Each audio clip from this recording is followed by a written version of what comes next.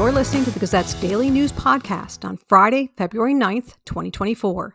This podcast provides the latest headlines from the Gazette newsroom. I'm Becky Luchin-Gardner. Library officials and supporters spoke out against a proposed bill Thursday that would give city councils authority over public libraries, including book selection. They warned it would bring partisan, political decision-making into library operations. The legislator who managed the bill said his goal is not to address the selection of books, but instead to provide elected local officials with more authority over spending of taxpayer dollars. Under the bill, a city council would be able to hire a library director, use library funds for library projects and initiatives, all by passing an ordinance, all without voter approval. Wade Dooley, who chairs the library board in Albion, called the bill a train wreck. He says it opens up all sorts of possibilities for very disastrous consequences if you get an activist city council that starts seesawing on what they believe for a library to be or not to be. Our city council's barely any training to be a city council. Now you want them to run a library? He says that's not a good idea. Representative Carter Nordman, a Republican from Panora, advanced the bill. He says he's heard from city council members who want more direct control over library spending and personnel decisions. Norman says ultimately the library board wasn't elected, the city council was, and so the buck stops with them when it comes to taxpayer dollars. They should have that authority. Norman did say he would be willing to consider an amendment to the bill to give city council more authority over library boards, but specify that content selection is with library officials. Next, in Cedar Rapids' search for a new police chief, some residents say they're looking for a respected leader who focuses on community policing and fosters a police department culture that promotes citizen equity and trust. Residents had the opportunity to speak one-on-one with all 4 police chief candidates Wednesday night in a meet-and-greet event at the DoubleTree by Hilton Convention Center in Cedar Rapids.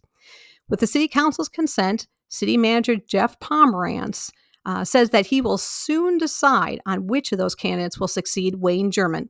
German retired as police chief last April. 3 candidates, Jennifer Burkhofer, Jeff Code, and David Dostal, participated in media interviews before the event. Tim Whitten declined media interviews. Monica Vallejo is a Citizens Review Board member and met with all 4 of the candidates. She said it's important that the next police chief works to establish more programs that promote diversity and inclusion with all communities. Vallejo says the community overall feels comfortable and safe with Cedar Rapids Police because of the wonderful job that they do. She says German left behind a stable community. There are big shoes to fill, she said. They have to be working with trust a lot. Finally, Summit Carbon Solutions and other pipeline companies won this week when the North Dakota Public Service Commission decided that state rules preempt local ordinances on pipeline zoning issues. That decision paves the way for a rehearing on Summit's application for a pipeline permit in North Dakota, which the state's commission denied last year. The proposed pipeline would run through Iowa, Minnesota, Nebraska, and South Dakota before ending in North Dakota. The Iowa Capitol Dispatch reports that hearings in Iowa have concluded. The Iowa Utility Board now is charged with deciding whether the company is eligible for a permit and for eminent domain authority. Summit has obtained easements for about 3/4 of the more than 680-mile route throughout Iowa.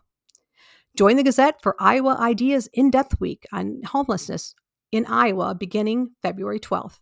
Register for free to participate in the daily lunch hour virtual sessions on homelessness, resources, and long-term solutions in Iowa.